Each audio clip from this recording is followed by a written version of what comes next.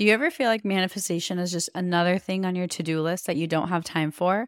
Like your spiritual practice is something that you have to do?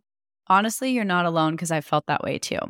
Something that's really changed my relationship with manifestation is blending it into my lifestyle so that no matter what I'm doing, I'm also manifesting. I call this manifestation as a lifestyle, and it's single-handedly made the entire manifestation journey more enjoyable for me, and I've seen my desires show up with a lot more ease. Manifesting as a lifestyle has made manifestation go from feeling like a task to something I just naturally do because it's who I am. If you'd like to learn more about this, I've created a step-by-step guide for you. I'll link it in my show notes so you can check it out.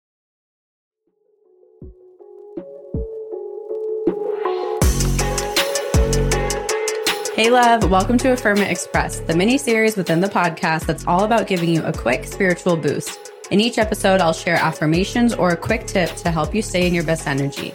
So let's get to the good stuff and affirm it together. Hi everyone, and welcome back to Affirm It Express.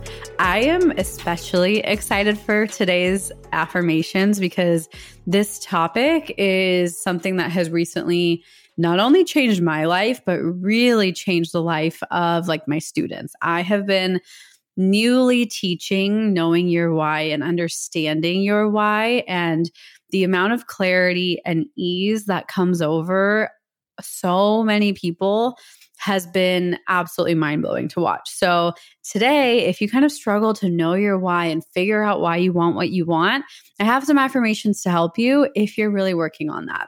So the first affirmation is, I am radically honest with myself and know exactly why I want what I want. This one is just important to me because we lie to ourselves or we justify to ourselves so subconsciously that we don't even realize we're doing it. We will create assumptions, we will make exceptions for ourselves, and we do so much so quickly that being radically honest takes so much stillness, which I think most of us can use so much more of. And being honest with yourself is an effort. I don't think we're naturally that honest with ourselves. And I know that's kind of scary to hear. And it's not a bad thing. I think we do it to just be more efficient humans, and we're not taught to live like that. So inviting yourself to be honest with yourself, to admit, this is why I want what I want. We judge ourselves so deeply that we're scared to admit it. And this affirmation hopefully can help you eradicate that a little bit. The next affirmation is, my genuine desires are clear to me. Another kind of variation of this, but we have a tendency in society to kind of ask for a bunch of things that we see other people have, and they're not actually our own desires. Speaking from personal experience, I have manifested or tried manifesting things that weren't actually my own desires, and they either didn't manifest or I sincerely hated it when it manifested, or kind of a combination of the two. And almost always the reason it didn't happen was because it wasn't actually my own desire.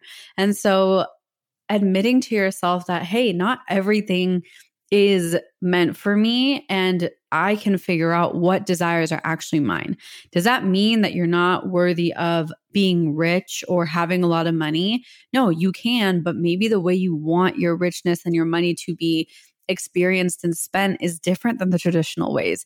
Maybe you aren't someone who actually wants a handbag that costs like 5 or 10K. Maybe you want to put that money towards a trip because that makes you happier, and the handbag is just a way for you to prove your ego right and be more egotistical and show people, hey, I have a lot of money. So it takes so much peeling back, and I think it is a never-ending journey, but understanding your genuine desires, I think, is the biggest game changer that I've experienced. The last affirmation is, I have enough self-awareness to understand the root of my desires. So kind of as an answer to the last affirmation, what you really need is self-awareness to understand your genuine desires. And self-awareness is observation without judgment, without labels, without assigning meaning. And that takes practice, and you'll have to keep practicing that. So observe yourself and notice, what is it that I want? Why do I want it? And don't judge yourself and don't judge others. We love judging others, and our ego loves making others feel lesser than and making others feel like they're worse than us, because it's a survival mode and it's never really going to go away. But how much can you lessen that? And how much can you stop comparing your desires to someone else's desires and really just coming back to you?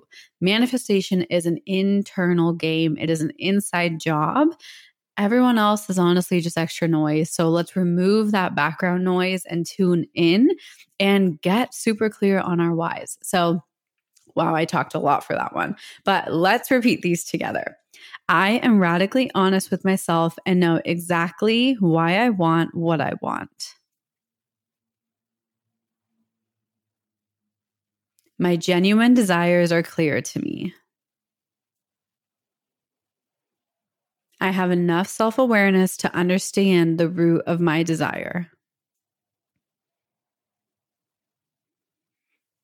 I am radically honest with myself and know exactly why I want what I want.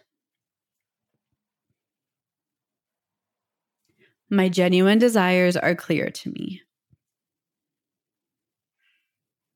I have enough self-awareness to understand the root of my desires. So I hope you can enjoy these affirmations and let them help you get more clear and honest in why you want what you want. And you might notice some shifts. You might notice that your desires are changing, or the base and specifics of your desires are changing. And that is so welcome. So have fun with this. Don't be too hard on yourself. All right. I will see you in the next episode. I love you. Bye.